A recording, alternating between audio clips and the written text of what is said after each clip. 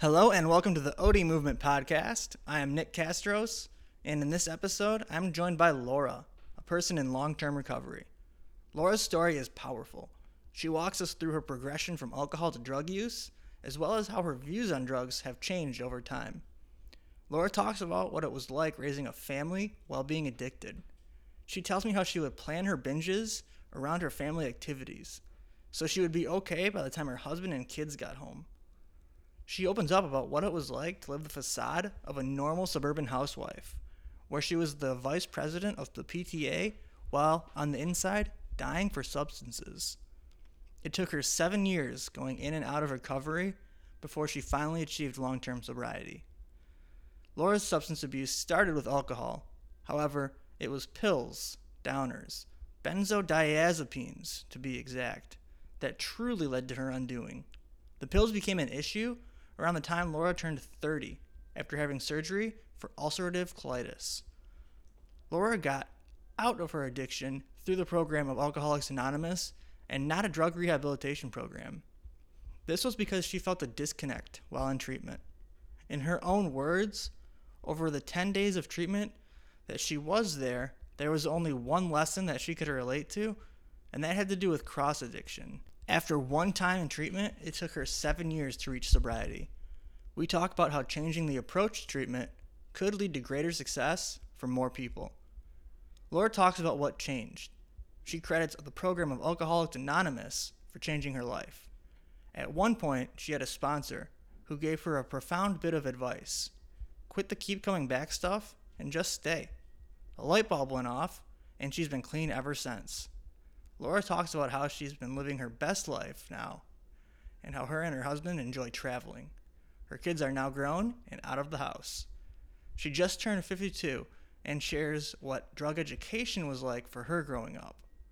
We share our thoughts on what drug education should look like and give our opinions on why the current drug epidemic came into existence. Please share this message along to anybody who might be able to benefit from it. If you enjoyed the show, we'd greatly appreciate if you shared the episode on social media, as it really helps build our following. Also, you can join our discussion on Facebook, Twitter, and Instagram at OD Movement. Now, our discussion with Laura. Addiction is really, it has no boundaries, it has no class, it has no discrimination. It can happen to anybody at any time, and I'm kind of proof of that. I think the addiction started when I was in my late 30s, early 40s, always had kind of a tendency towards alcohol, but the pills really took off when I was in my 30s. And I'm from your average middle-class, white bread type of family. Mm-hmm. Yeah, walk me through a little bit your progression. What was your view on drugs growing up? My view on drugs growing up is I really probably never really thought about it. I did have an uncle who was adopted, my dad's brother, who was a drug addict, and he was a really bad drug addict. I mean, he was psychotic and eventually put into a home. So that was really my only understanding about drugs, and I really, at a young age, was scared of drugs because of him.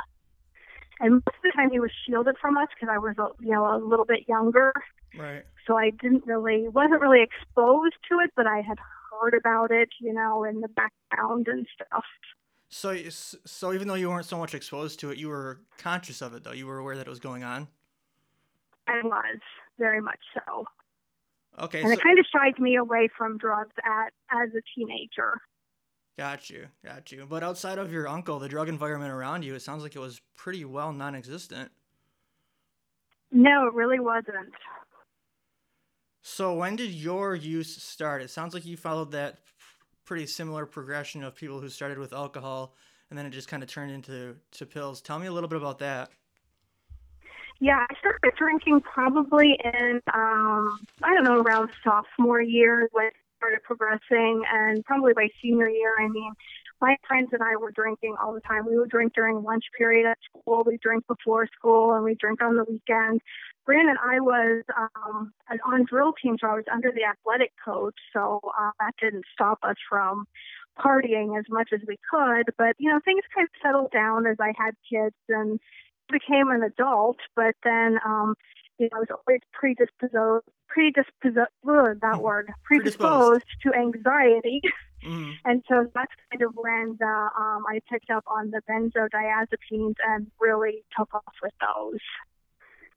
Now, you've always dealt with anxiety, right? Even when you were younger, in the before the benzos were in use. Is that right? Yes.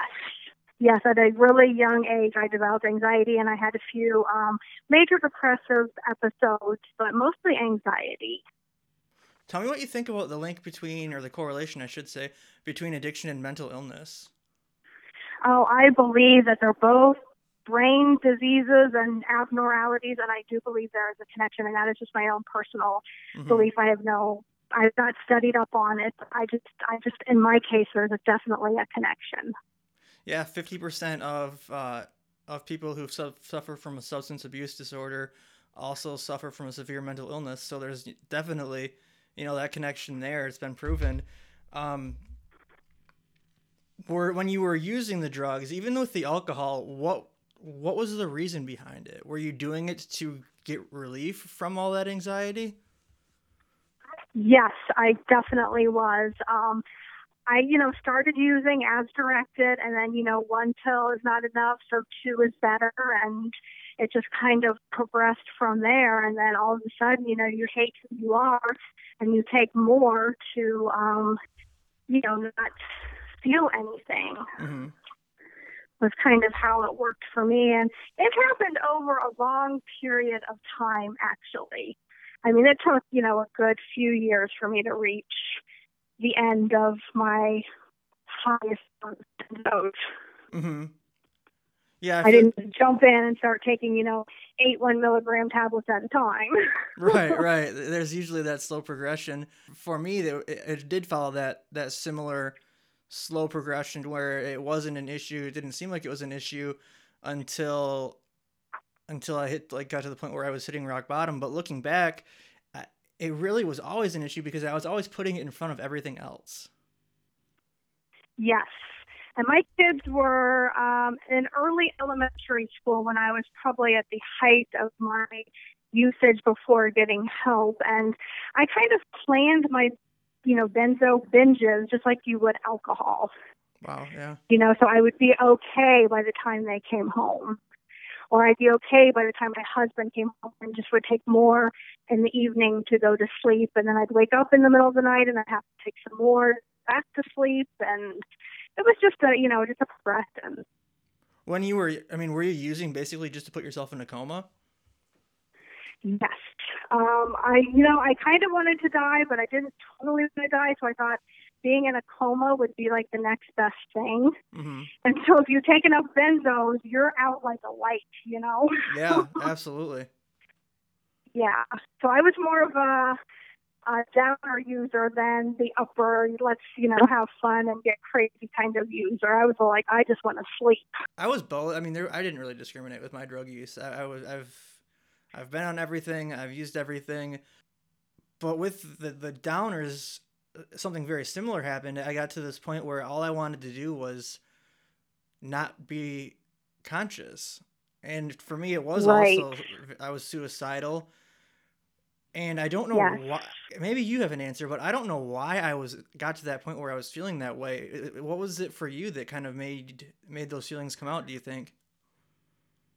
You know what, I realized because I relapsed a lot. It took me 7 years in and out of trying to do drugs and alcohol before I finally got that I couldn't. And I would notice that each time I would relapse with the alcohol, I think it was the allergy of the alcohol and the chemicals and the way it mixed with my body, drinking made me suicidal. Really? Yes, every time I would relapse, I would get in a deep, dark, suicidal depression. But that didn't stop me. Right. That's crazy. Because there was a minute of fun there. Yeah, it's so weird that we romanticize it and we paint this picture where it'll, solve our problems or take away these adverse feelings. And it's so short-lived, if it even exists at all, and then it makes us more depressed. Exactly. That's it in a nutshell. Yes. But it doesn't stop us. It's crazy. It's like they say, cunning, baffling, and powerful. Yeah, absolutely. So going back to your progression, it started out with alcohol. You were drinking quite heavily through high school, through college, and then the pills became an Yeah. issue. How long into the alcohol use, or how long after the alcohol use had started? Um, the pills became an issue. I was probably in my 30s. I had some surgery for ulcerative colitis to remove my colon, and that caused a lot of anxiety. And I couldn't drink, I couldn't eat, so I could use pills. Mm-hmm. And that kind of was a substitute for a while for the drinking.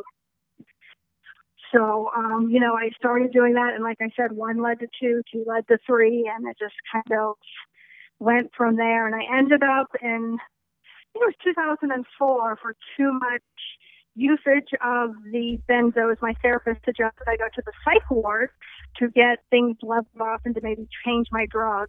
Well, that did absolutely nothing. I ended up with a new psych doctor and a new prescription for the same stuff, which doesn't make any sense. No. And so the progression just kept going on. I know that you abstain from all substances, but you consider the pills more so the ones that were your downfall. Had you not been introduced into the benzos, do you think that you would have continued drinking? And how long do you think that would have lasted? Drinking was coming in kind of like second place. And according to my therapist, I'm a definite alcoholic too, because the way I obsessed about the alcohol, the way I drank the alcohol, the way I thought about it, and how when I drank it, I had that phenomena of craving and that obsession with it. So I think probably a couple of years down the road, I would have been a full-blown alcoholic.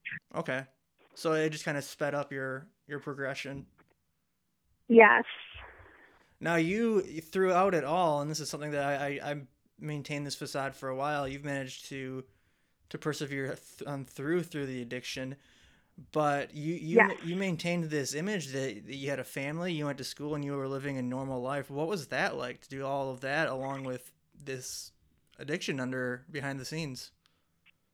Yeah, it's like wearing a mask and pretending like you are two separate people. Yes. I mean, I live in a nice middle-class neighborhood. Nobody does drugs. Everybody drinks, Mm-hmm. but nobody has a problem. And to be the one with the problem is kind of, there's a stigma to that. And, I pretended that I was normal. I was, the PTO vice president. I volunteered at school. I did everything that anybody asked me to do, while inside, I was dying for a benzo or a drink, and I'm feeling anxious, and I was pretending to be somebody that I wasn't. Mm-hmm.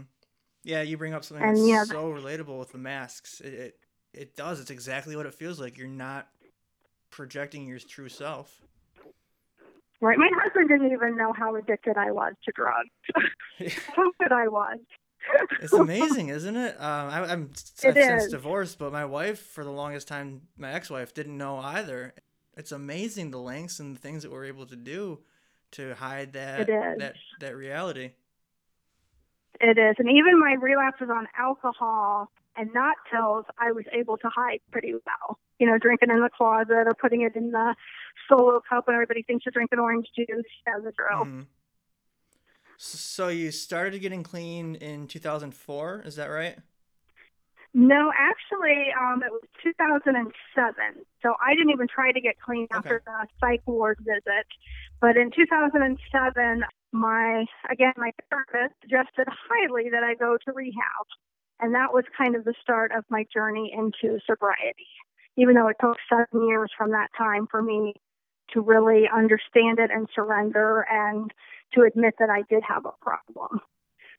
Tell me what those 7 years were like. Well, 7 years is a long time to be in and out and trying to do the next right thing and couldn't. I think because I felt like I was addicted to benzos. I felt like I could drink. I had a hard time with that cross addiction thing, Yeah. And I'm like, I went to rehab for benzos to detox, not to quit using them and not to quit drinking. Even my counselor in rehab said, "You're not going to quit drinking, are you?" And I'm like, "No, I'm not." I didn't come here for that, but I did learn. At least you were honest. I did learn that benzos were just a form of alcohol. They call it freeze-dried alcohol Mm-hmm. because it does the same stuff to you. So I did take away something, but it didn't really resonate with me until years later. Yeah, it's crazy. Benzos are basically the exact same thing as alcohol, even down to the withdrawals are incredibly similar. Yes, yes.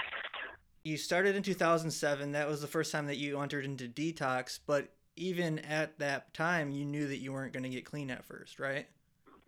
Right. I wasn't ready to stop. And even though it probably saved my life at the time, because I was ready to quit cold turkey or to commit suicide, I wasn't sure which I was going to do because my life was just that unmanageable. Mm-hmm. So I think going saved my life, even though I wasn't totally ready to surrender, if that makes sense. No, that makes perfect sense.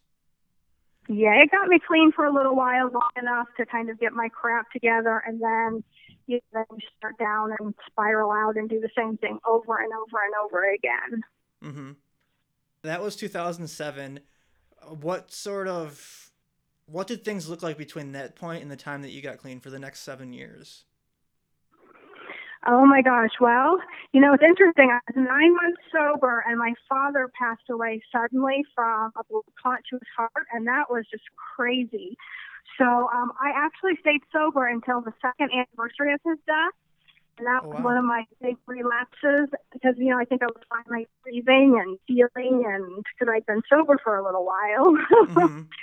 So that was one of my relapses. And then a couple relapses, I was just like, you know what? I'm tired of not having fun at parties.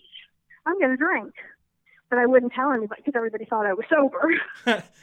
So I would no one will know. And, nobody will know. Nobody will know. And it was really weird. I finally had just had it, and I drank out in public. And my husband's like, "What are you doing?" And I'm like, "I've been drinking for weeks. Don't worry about it." He's like, "Oh my God." That's amazing. But I did have some relapses on pills as well, not just alcohol. Okay. My husband had an accident and had pain pills, so, I would take those. I had a couple surgeries and ended up with a ton of pain meds. So, I would take those, and then finally I'm like, take these away from me, hide them, throw them away, do whatever. So, I've had some run-ins with drugs as well. Now, when you took the pain pills, were you taking them as prescribed, or were you taking those to abuse them as well? Both. Okay. When I had my surgery, I took them as prescribed, but when my husband had his surgery, I'm like, I think you need a refill. I went and got him a refill, and I kept them. I think I need a refill. That's funny. That was exactly it. That insanity lasted for 7 years for you. It did. What changed when you finally decided to really give the recovery thing a shot? Well, I've been in Alcoholics Anonymous for all that time, in and out, in and out, in and out, and I changed sponsors several times, and I had a different sponsor who kind of called me on my crap. And, she said, "You know what, Laura? Quit the keep coming back stuff and just stay." And I'm like, Wow. I don't have to keep coming back. I can just stay. It was the simplest one-word answer, and it had a profound effect on me. And I have stayed since then. That's amazing. It's crazy it how is sometimes weird. It's the a weird simplest answers are the most awe-inspiring, isn't it? Yes.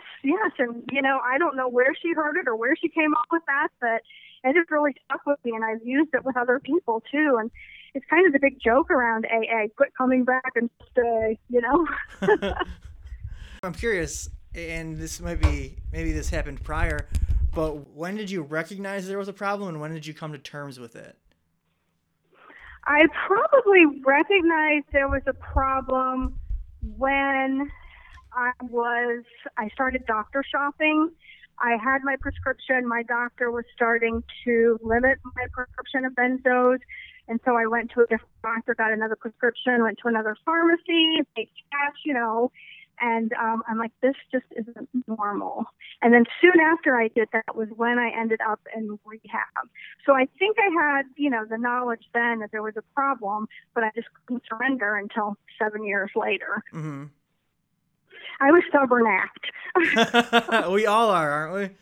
At least I think when it comes to being addicted. Yes.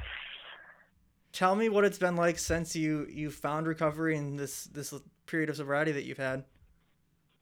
You know what? It has been absolutely fantastic, and I wish it didn't take me so long. That everybody has, their own journey. But my best friends are in recovery now. On the board at our Alcoholics Anonymous Club, I plan social activities with the group. I have parties with my sober friends all the time. It's just my life now. Right. And, I've had my chance to drink and try marijuana and drugs, and you know what? I blew it. So therefore, my chances are up now, is kind of how I look at it. Yeah, that is a good way to look at it, because I think that it is possible for people to responsibly indulge in substances, but when you become addicted, it's like becoming a pickle. You can be a cucumber or you can be a pickle, but once you're pickled, you can't go back to being a cucumber. And once you've passed... Now, somebody in a meeting said that once, and I just broke out. I'm like, but I want to be a pickle. I know, and being pickled sucks. It's like, no, I meant I wanted to be a cucumber. Right, I knew you didn't meant, want to be yeah. a pickle. Sorry, I said that backwards. I don't know my veggies. I am a pickle. I want to be a cucumber, but it's the truth. I wanted to be a cucumber. I was like so despaired. And once, like I said, once you cross that threshold, it's like an invisible line. I don't know if you can go back from it. I don't think that you can. I don't think that you can either. And I don't know exactly when that line crossed. It was such a small step progression for me that I don't know when it happened, but I do know that it did happen. Mm-hmm. That's a good point. That's interesting. It makes me think, for me, and I've said this before, I think that I was always an addict, like even before the drugs. I don't think that, at least for me, addiction isn't about drugs. It's about an obsessive compulsion to indulge in pleasurable stimuli. It's not necessarily about a drug or a substance. And growing up, regardless of what that stimuli was, I had an obsession, whether it was obsessive eating, obsessive video games or television watching, no matter what, it didn't matter. It literally, it seems like it predated the drugs. You're right. I was like a stress eater when I was young. So I think I always had those isms and that obsession and the compulsion and that hole in my soul where you feel like you're not good enough and that you need something else to be good enough and to prove yourself to other people. Mm-hmm. Yeah, I totally agree. And I think a lot of it comes back to, like you had mentioned, the masks. When you're not comfortable in your true self or your genuine self, and you're trying to have yourself be perceived as otherwise, those insecurities breed addiction. Right. It's like not being comfortable in your own skin. Yes, and today I exactly can say right. that I am. And yeah, that is a huge improvement. I can stand myself now, Yes. And things are, I'm assuming, maybe I'm wrong, but things are wonderful now. You're loving your sober self. Yes. Living your best life. Yes. I think I am. My kids are grown. They're out of the house. It's just my husband and I and this puppy and my other dog, and we're both kind of semi-retired, and it's just great. We enjoy ourselves. We travel. I'm still able, now that I've been sober for a few years, I'm able to go to those parties and maybe a brewery every once in a while. I mean, I don't go all the time, but I can still go to those places now and have fun and not have to drink. And it's so weird, at least for me. Like, I can do the same thing, and it doesn't even bother me anymore. Like, the obsession isn't there, and it's like I would have never in a million years thought that obsession could be lifted. I'm with you. It took me 7 years to lift that obsession, but now, it's gone. I can go to those places that I couldn't go to before, and I don't really have an issue with it. Now, if I stay too long, I may get an issue, but, right. I know myself well enough and what I can handle. I'm curious. For me, I don't know what you know about my story, but I overdosed in 2014, and with the obsession, it was almost like it was lifted instantly, which was really weird for me. I think it's a little bit unusual. Okay. How long did it take for you to get to that point? How long did you still have those, like even the cravings, really? After the overdose, it was just like a complete change in my perspective. How long did it take for you to get to that point?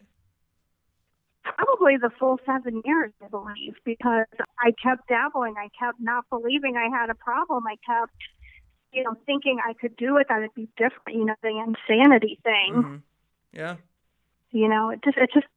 Sometimes quickly, sometimes slowly, and I was definitely on the slowly end of the spectrum. Right.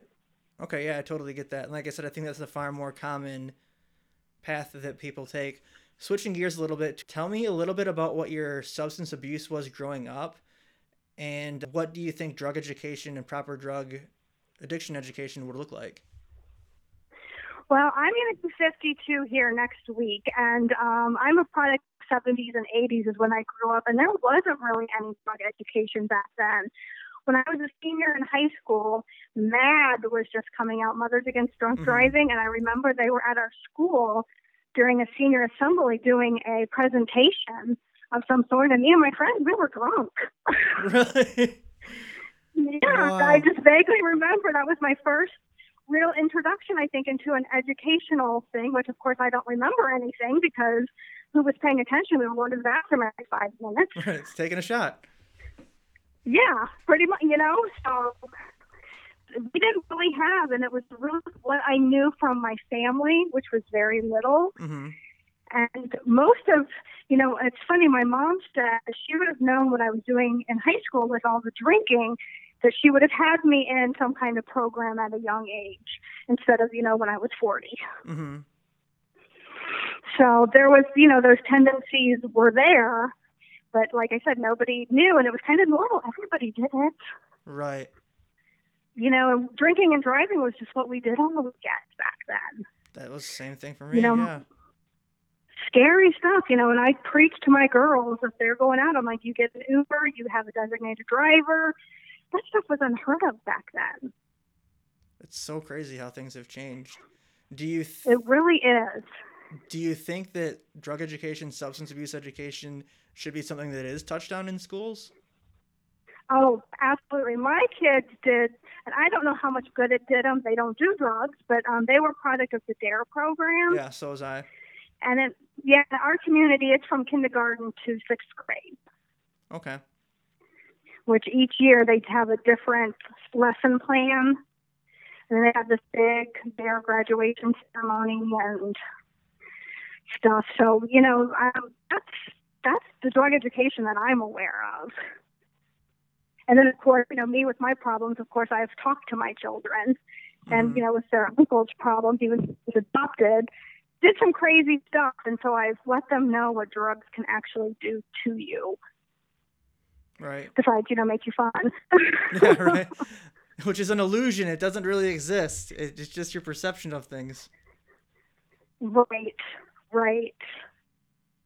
So DARE, I didn't have the best of experiences with DARE. I think that they do too much of kind of a blanket discussion on drugs, which I think comes off as a little hypocritical. Yes.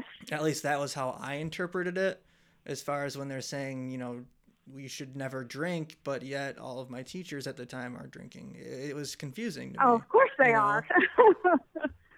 Yes. So and I think it would be good to have people real life experience come in and say, hey, this is what happened to me. I'm just like you. I'm just like your mother. Mm-hmm. It can happen, and it's not good. Yeah, I totally agree. I think that would be a huge win if we had people who were actually impacted and affected tell these stories. Yes. I don't think that just trying to use scare tactics to get people to not use substances is the best approach, which it seems like, at least, like I said, in my opinion, that's what DARE did a lot of the time. Yeah, because they're going to try it. Mm-hmm. Right. Somewhere along the line, they're going to try something. Yes. And they just have to know what the consequences may be. My daughter got in trouble when she was 16 for underage drinking, but she was leaving a party because they were doing drugs and she was uncomfortable and happened to get caught. Wow. So she was trying to do the right thing. I was upset with her for being at a drinking party, but proud of her for leaving because they started doing drugs. Mm-hmm. So where's that, balance? That's a good point. Yeah. It's hard, and I don't know if there's a right answer to determine that balance. And yeah, it's crazy, because like you It said, is crazy. kids are going to experience or experiment with things, but what is the proper approach to informing them on the impact that these things can have?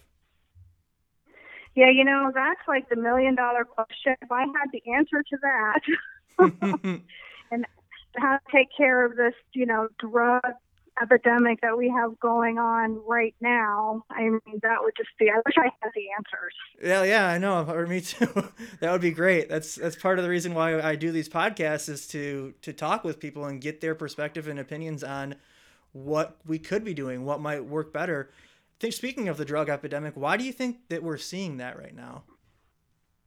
I think it's kind of twofold. I think, like we hear in the news, it's the big pharma companies, and I think it's the opioids that they're over prescribing. I mean, I had 2 surgeries in like 6 months. I had kidney stone and deviated septum. I ended up with 80 Percocets when I was done taking them as prescribed. Wow. That's how many I had left over from 2 surgeries. And they weren't the low dosage either. They were the high dosage. That's insane. And, I took like maybe 5 at each surgery. Who needs that many drugs? Nobody. No, nobody. It's crazy. And for somebody who has a tendency to be addicted like me, I honestly, I still have them. Because I know how hard they are to get. And what if I need them? I mean, my husband has hidden them, but I know they're in this house somewhere, because that's my crazy ass thinking. Wow. That I can't throw them away. Right, Heaven you forbid, need them I just to be safe. Yeah. If I'm desperate enough, I may be able to find them. I don't know, but it's just the security blanket for me. That's crazy. But it is crazy. That's the insanity of addiction. It's the things that it makes us do. You bring up a really good point with the prescribing of drugs. Prior to 1996, when Purdue Pharmaceuticals came out with OxyContin, opioids were only prescribed to terminal patients with acute pain, and we saw a change. Wow. Yeah, we saw a change in perspective in the 90s, really going a little bit before that, when they instituted pain management as the 5th vital sign, which happened in the 80s. But prior to then, we saw, or we only prescribed opiates, like I said, to acute patients that were terminal, and then we shifted to giving them to long-term patients for chronic illness, which I think was like one of the worst mistakes in American medicine. Yeah, I believe you're correct. And then, of course, it moves them all into heroin, because they can't get, the drugs that they want. So they just want to do the street stuff, which God only knows what they're, mixing that with. Mm-hmm. All the fentanyl and carfentanil. And that's what's causing, and that's what's causing all the issues. And it's difficult to come up with the perfect answer, but what do you think we can do differently? What do you think would help address these issues? I don't know. Hitting the doctors where it hurts, talking to the kids about, in a different way than what we have talked about here today, maybe real life experiences. The people I am friends with in AA are people I probably never would have dreamed in a million years that I would be best friends with. Mm-hmm. People who have done the heroin and the drugs and drinking and have been to jail and have been on the streets, and it's just crazy what people have been through to get their drugs or their alcohol and where it has taken them. People need to know what that does to people. And treatment is important. It's so hard for the people who really need it to get into treatment, or not need it, but want it, desire it, whatever. Mm-hmm. The lower income people, it's hard for them to find a place to go. Yeah, it really is. I work with a program called Hope Not Handcuffs, and it's really sweet. People can either go into a police station or apply online, and we will find the treatment for them, which is really, really cool. Oh, that's awesome. Yeah. That is awesome. That is fantastic. I know there's a few places around here that have, addiction centers and stuff, but really it's hard to get a bed because they're so overwhelmed with people. Yeah. I live in the Dayton, Ohio area, which, has been on the news as the epicenter for heroin use, Right. So it's crazy. Yeah, like I said, there's no easy answer. If we knew the answers, these wouldn't be big problems. So it is, like you said, it's just insane. It is insane, and it's hitting, people in my age bracket are starting, it's weird because, I'm getting older, people are getting chronic pain and can't get their drugs now because they're tightening up on things, and they're moving on to street drugs. Yeah. And it's crazy. It's absolutely crazy. Yeah, the heroin addict of 10 years ago looks completely different than the heroin addict of today. And we still have this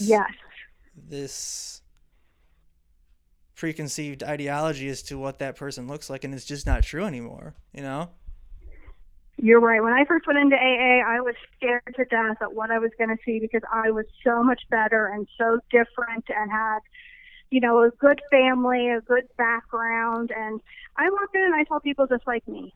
Mm-hmm. And I was expecting the man under the bridge in the trench coat, like you hear people say.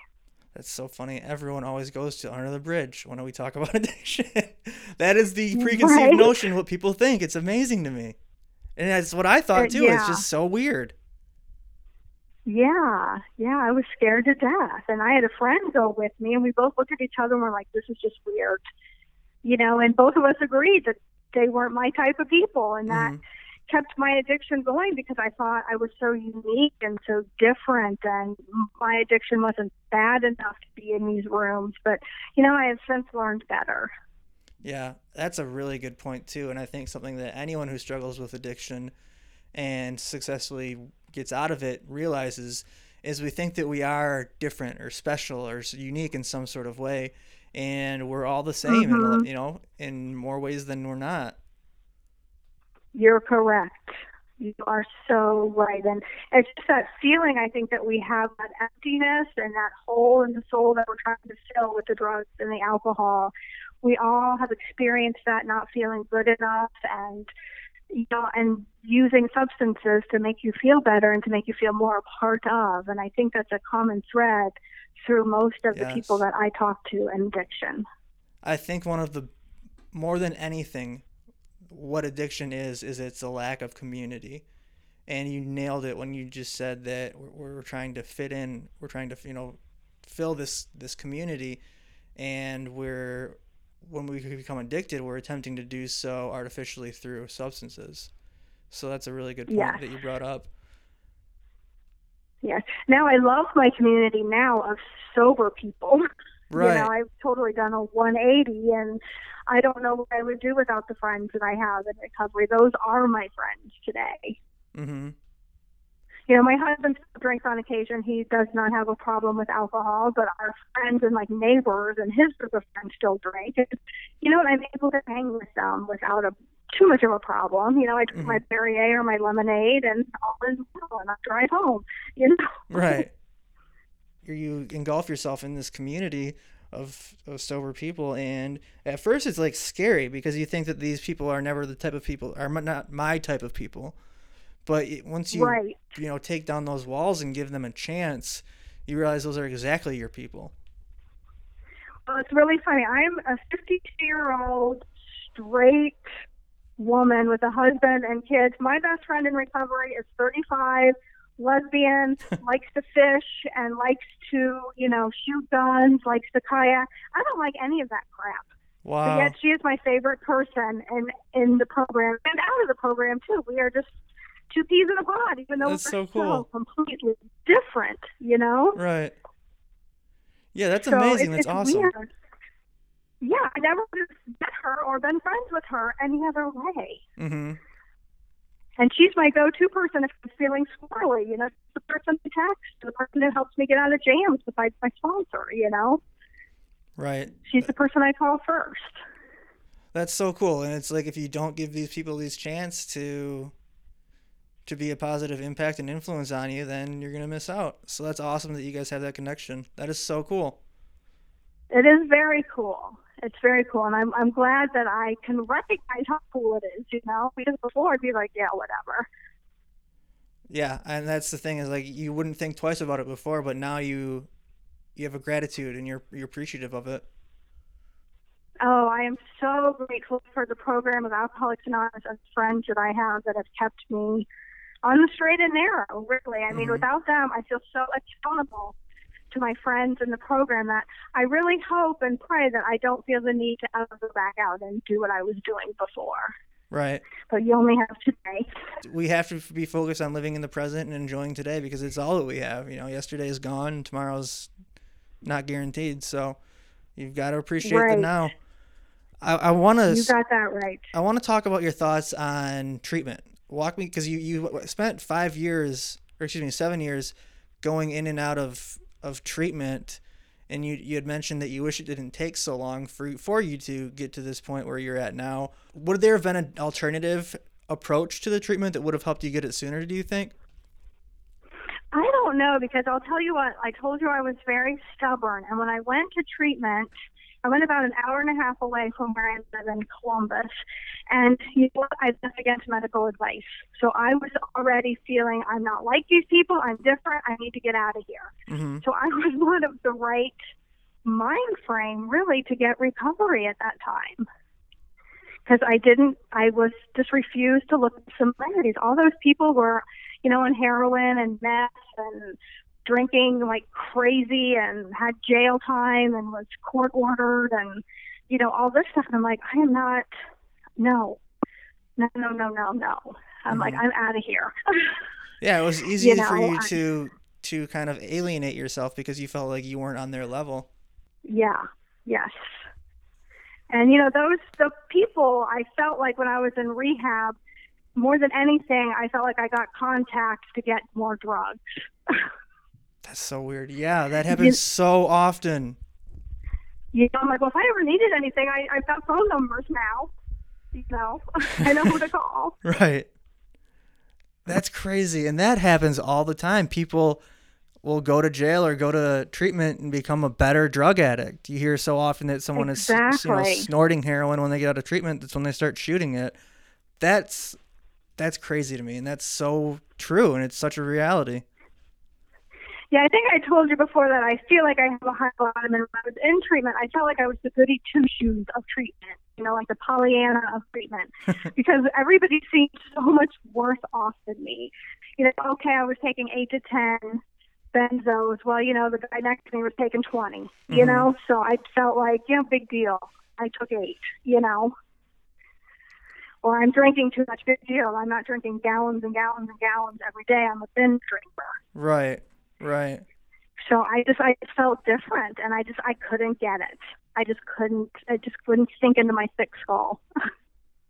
Yeah, like I said, I can totally relate to just about everything you're saying.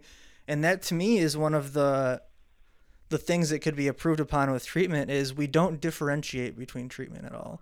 And I think that might be hurting us, because when you're treating an 18-year-old who maybe habitually smokes pot and does cocaine on the weekends, the same as a 40-year-old heroin addict, they aren't going to be able to be relatable in a lot of ways.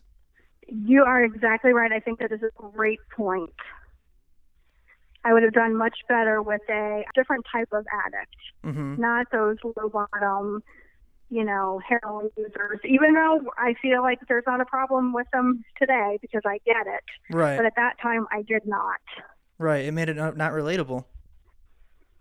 Exactly. There was one lesson in those 10 days when I was in treatment that I could relate to, and that was the one about cross-addiction and the one when they talked about pills and the cross-addiction and the benzos being freeze-dried alcohol. One time in 10 days did I feel like I understood what was happening. Wow. And that was your first time in treatment, right? Yeah, that was just me going through the motions the rest of the time. That's amazing. Now, I only went to treatment once. I went to the psych ward once and to addiction treatment once, and that's my whole repertoire of treatment. Okay, so you went into treatment once, and then after one time of treatment, 7 years later is when you got clean. Is that right? Pretty much.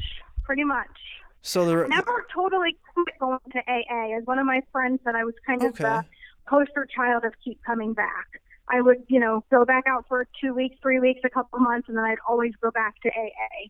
But it was a revolving door. Revolving door. That's really interesting. I didn't realize that. That's Yes. so cool. So AA is really what's gotten you clean. It wasn't treatment that really initiated it for you. That's awesome. Yeah, AA has eventually, yes, once I finally gave into it, I think it has really saved me and changed me as a person for the better. I didn't realize that it was like very, very strongly AA driven. I thought that you had more experience with treatment. Yeah, no. And where I live, there's a ton of clubs and AA meetings. I mean, really, for you not to be able to find a meeting, you're pretty stupid. Yeah, they're everywhere. And I live 8 minutes from the clubhouse in my neighborhood or in my area, and I worked 5 minutes from the one in the other area. Oh, cool. So I have no excuse not to go to meetings. Right. And to be a part of. It's right there. It's in my face. I could, practically walk there if I wanted to. Right. I don't want to, though. Take note of that. Right. Yeah, I'd rather drive, especially if it's storming where you're at. Right. The AA, I don't know exactly what the figures are off the top of my head. I don't think that it works for everybody. I think there are all other alternatives out there that work, and to me I feel like we're missing a lot of people, because if you don't fit into the AA bucket or the treatment bucket, which is very, very similar and driven by AA, that we're missing people that we could be helping.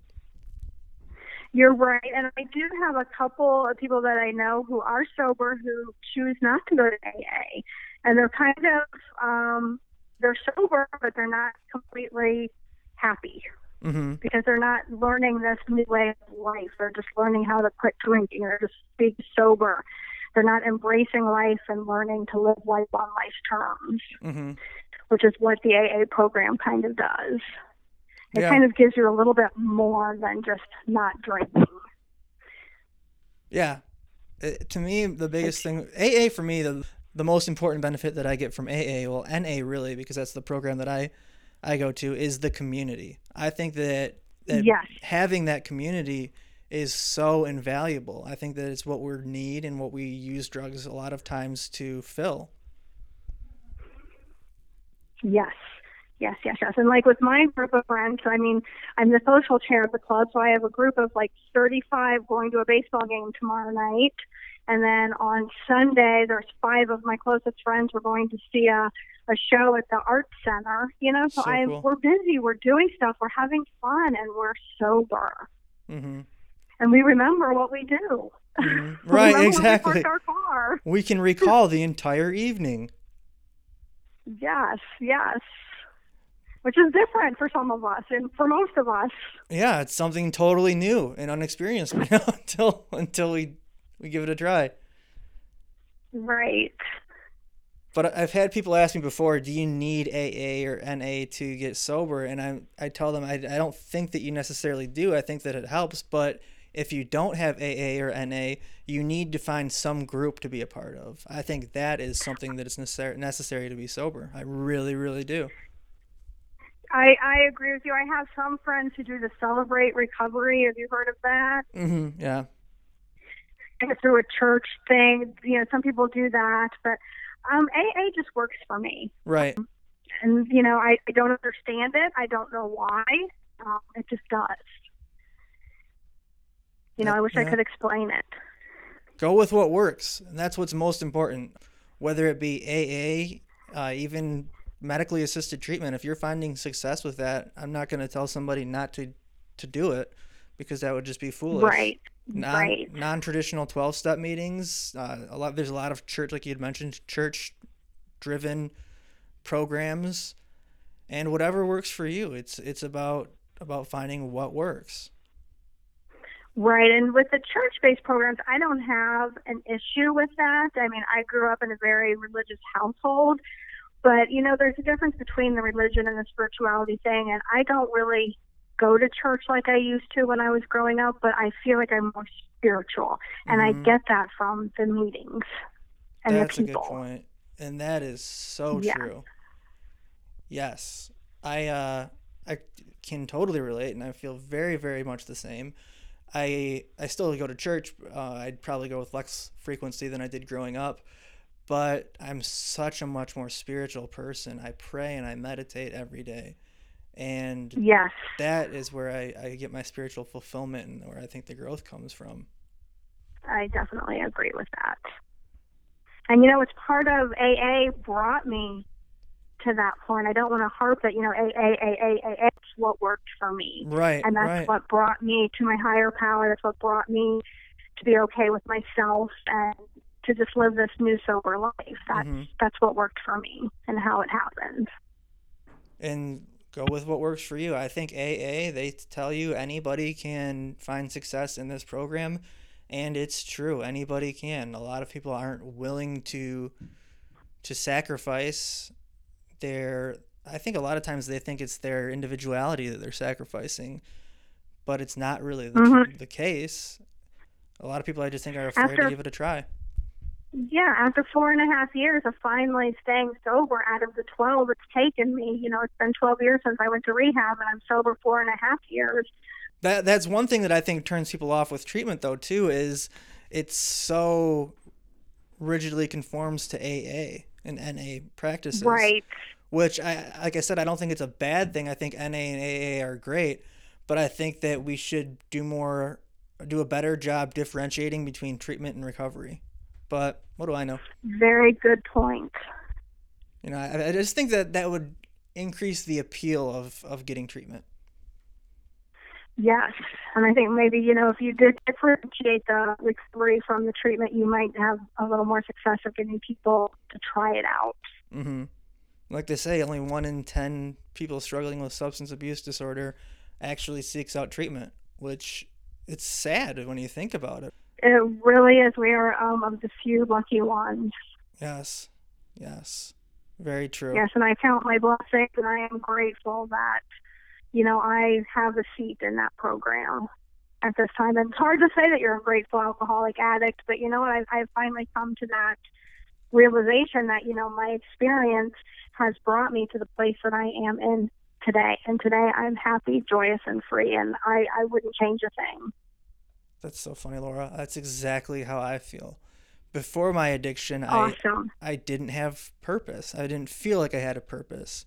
And me neither. And through my addiction, through doing these podcasts, through meeting amazing people who can have relatable experiences, I've found my purpose. I love doing it, and I wouldn't change a thing for the world because it's what got me here. I love what you're doing. I think it's fantastic, and it's something that people, can just listen to. They don't have to be in a program. They can just still be, addicted and maybe find some experience, strength, and hope in what some of the people in your podcast are saying, and maybe they can relate and maybe eventually get help, and that's awesome. Right. Thank you. I really appreciate that, Laura. You obviously do a lot for the community around where you live, and you run a blog. Tell me about your blog. How long have you been doing that for? I've been doing the blog for about a year, and it really just kind of started out on kind of a lark. Somebody suggested, well, you should do a blog. You have such an interesting story. And so I'm like, okay, I'll give it a try. And, sometimes I write, sometimes I don't. Sometimes I write a lot, sometimes I write a little, and it just kind of has grown in the last year. And like I said, I don't really advertise it. It's just kind of organic readers. I have told a few friends about it, and they read it. But other than that, I don't have a ton of readers. But I just figured out how to do the tagging thing, so I've gotten more since I started doing that. I just figured out tagging too. That's so funny. That is great. It still doesn't make sense to me. Like, I don't think that I guess it serves a purpose. I used to think it was stupid, but now I see that it does serve a purpose and it actually does something. But it does. Tell me your thoughts on tagging, because I probably don't have the best understanding of it as it is. My thoughts on what? I'm sorry. On tagging. Tell me, how does it work? You just put in a keyword, and then people that search that word, you show up, right? Exactly. That's how I understand it. And I thought I didn't know how to do it because I was old. I don't think you're old, or maybe it wasn't just me. No, like I said, I can totally relate. And I don't think it has to do with being old. I just thought it was stupid. Like, I didn't get it. Yeah, but it's made a big difference. Yeah, huge. It's amazing. Yes. So I don't know how you found me, maybe from the tagging. You know but, what? It's funny. That's exactly what it was. I was searching tags for people like in recovery or sobriety or similar stories that I could relate to and would share their story. So I found you through tagging. Yes. Okay, interesting. And I've got a few others, I think, who have found me that way. There are people from other countries reading it, and I think that's just weird. Isn't that cool? I did a podcast with somebody from Macedonia. Oh, that's awesome. It was really awesome, and it was so interesting to get an international perspective on addiction because they viewed it completely differently than what we do in the United States. Really? I haven't listened to that one yet. I'll have to search that one out. Check it out. I'll text you the link, but it's almost like encouraged. Okay. He's like, if you're not addicted, you're seen as like, what do you have to live for? Like, it was just really, really weird to hear his perspective. Oh, that is different. I was going to ask if it was the same, but apparently it's not. So I will look forward to listening to that. Yeah, I'll definitely, like I said, I'll send it to you. So let me know your thoughts. But anyways, yeah, the podcast is awesome, or the blog is awesome. Everybody listening should go check out Laura's blog. Getting back thank you. Yeah, of course. It is fantastic. I really have enjoyed what I've read thus far. Getting back thanks. You're inspiring me to write some more. I'll probably write about this conversation. Oh, perfect. I'm so glad that that's what we're here, to inspire each other, right?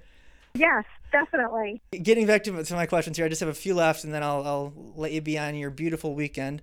What do you think of the social stigma attached to substance abuse and addiction?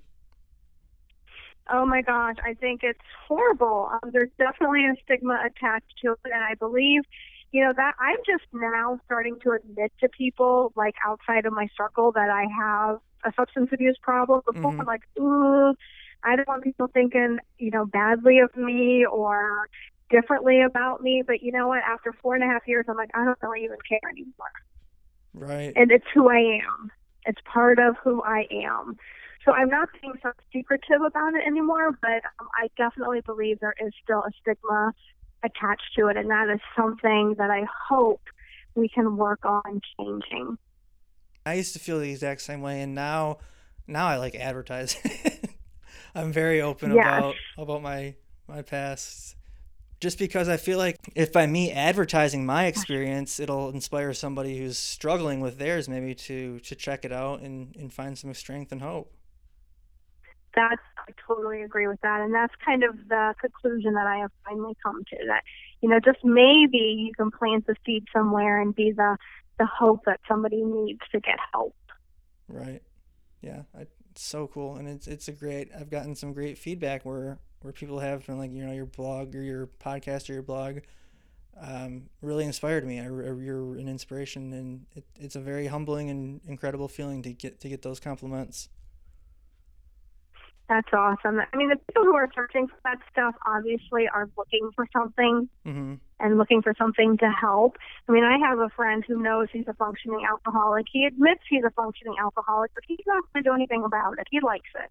Mm-hmm. But I think the people who want to change are searching for those podcasts and blogs and answers, Googling, looking on the internet, because it's kind of like secretive. Nobody has to know they're looking. Right. And a lot of times I think these people feel as though they have to do it behind closed doors. So right. Part of that stigma. Mm-hmm. Totally agree. Yeah. One last question. This has been awesome, Laura. Thank you so much for coming on. What do you think of, and we'll have to do this again. This has been great. I want to keep up with you. And how do you think we can better combat the problem of substance abuse and addiction in society today? Wow. Again, that is like the $1 million question. I'd be rich if I knew that answer. This is true. I mean, really, I pray just about every night if I don't fall asleep first that, somebody somewhere comes up with an answer to this problem. I don't have the answer. I don't even act like I know the answer, but somebody somewhere has got to figure this out. Yeah. Because it's scary. somebody somewhere, and I think that's why we do this, by talking to as many people as I can and getting as many perspectives, That's awesome. bringing as many perspectives as possible to the table. We just might figure it out, you know? If we'll keep talking about it, we just may figure it out.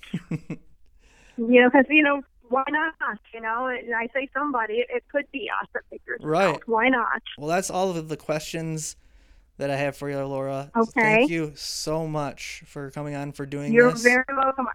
I appreciate you letting me share my thoughts and my stories with you and with your listeners. Your story. Like I said, I feel like I don't have anything to add to the, arena, but, I appreciate you taking the time to listen to it anyways. I feel like you don't give yourself enough credit. Your story is strong, and it can certainly inspire people, Laura. Thank you. Thank you. I have a hard time believing that, but thank you. You're welcome, and you need to believe it because it is true. Do you have anything that you want to add before we sign off? I don't think I do. I think this was a great experience. I'm glad you reached out to me, and I'm glad I accepted your offer to talk and share this. It's kind of getting me out of my comfort zone a little bit, and that's not a bad thing.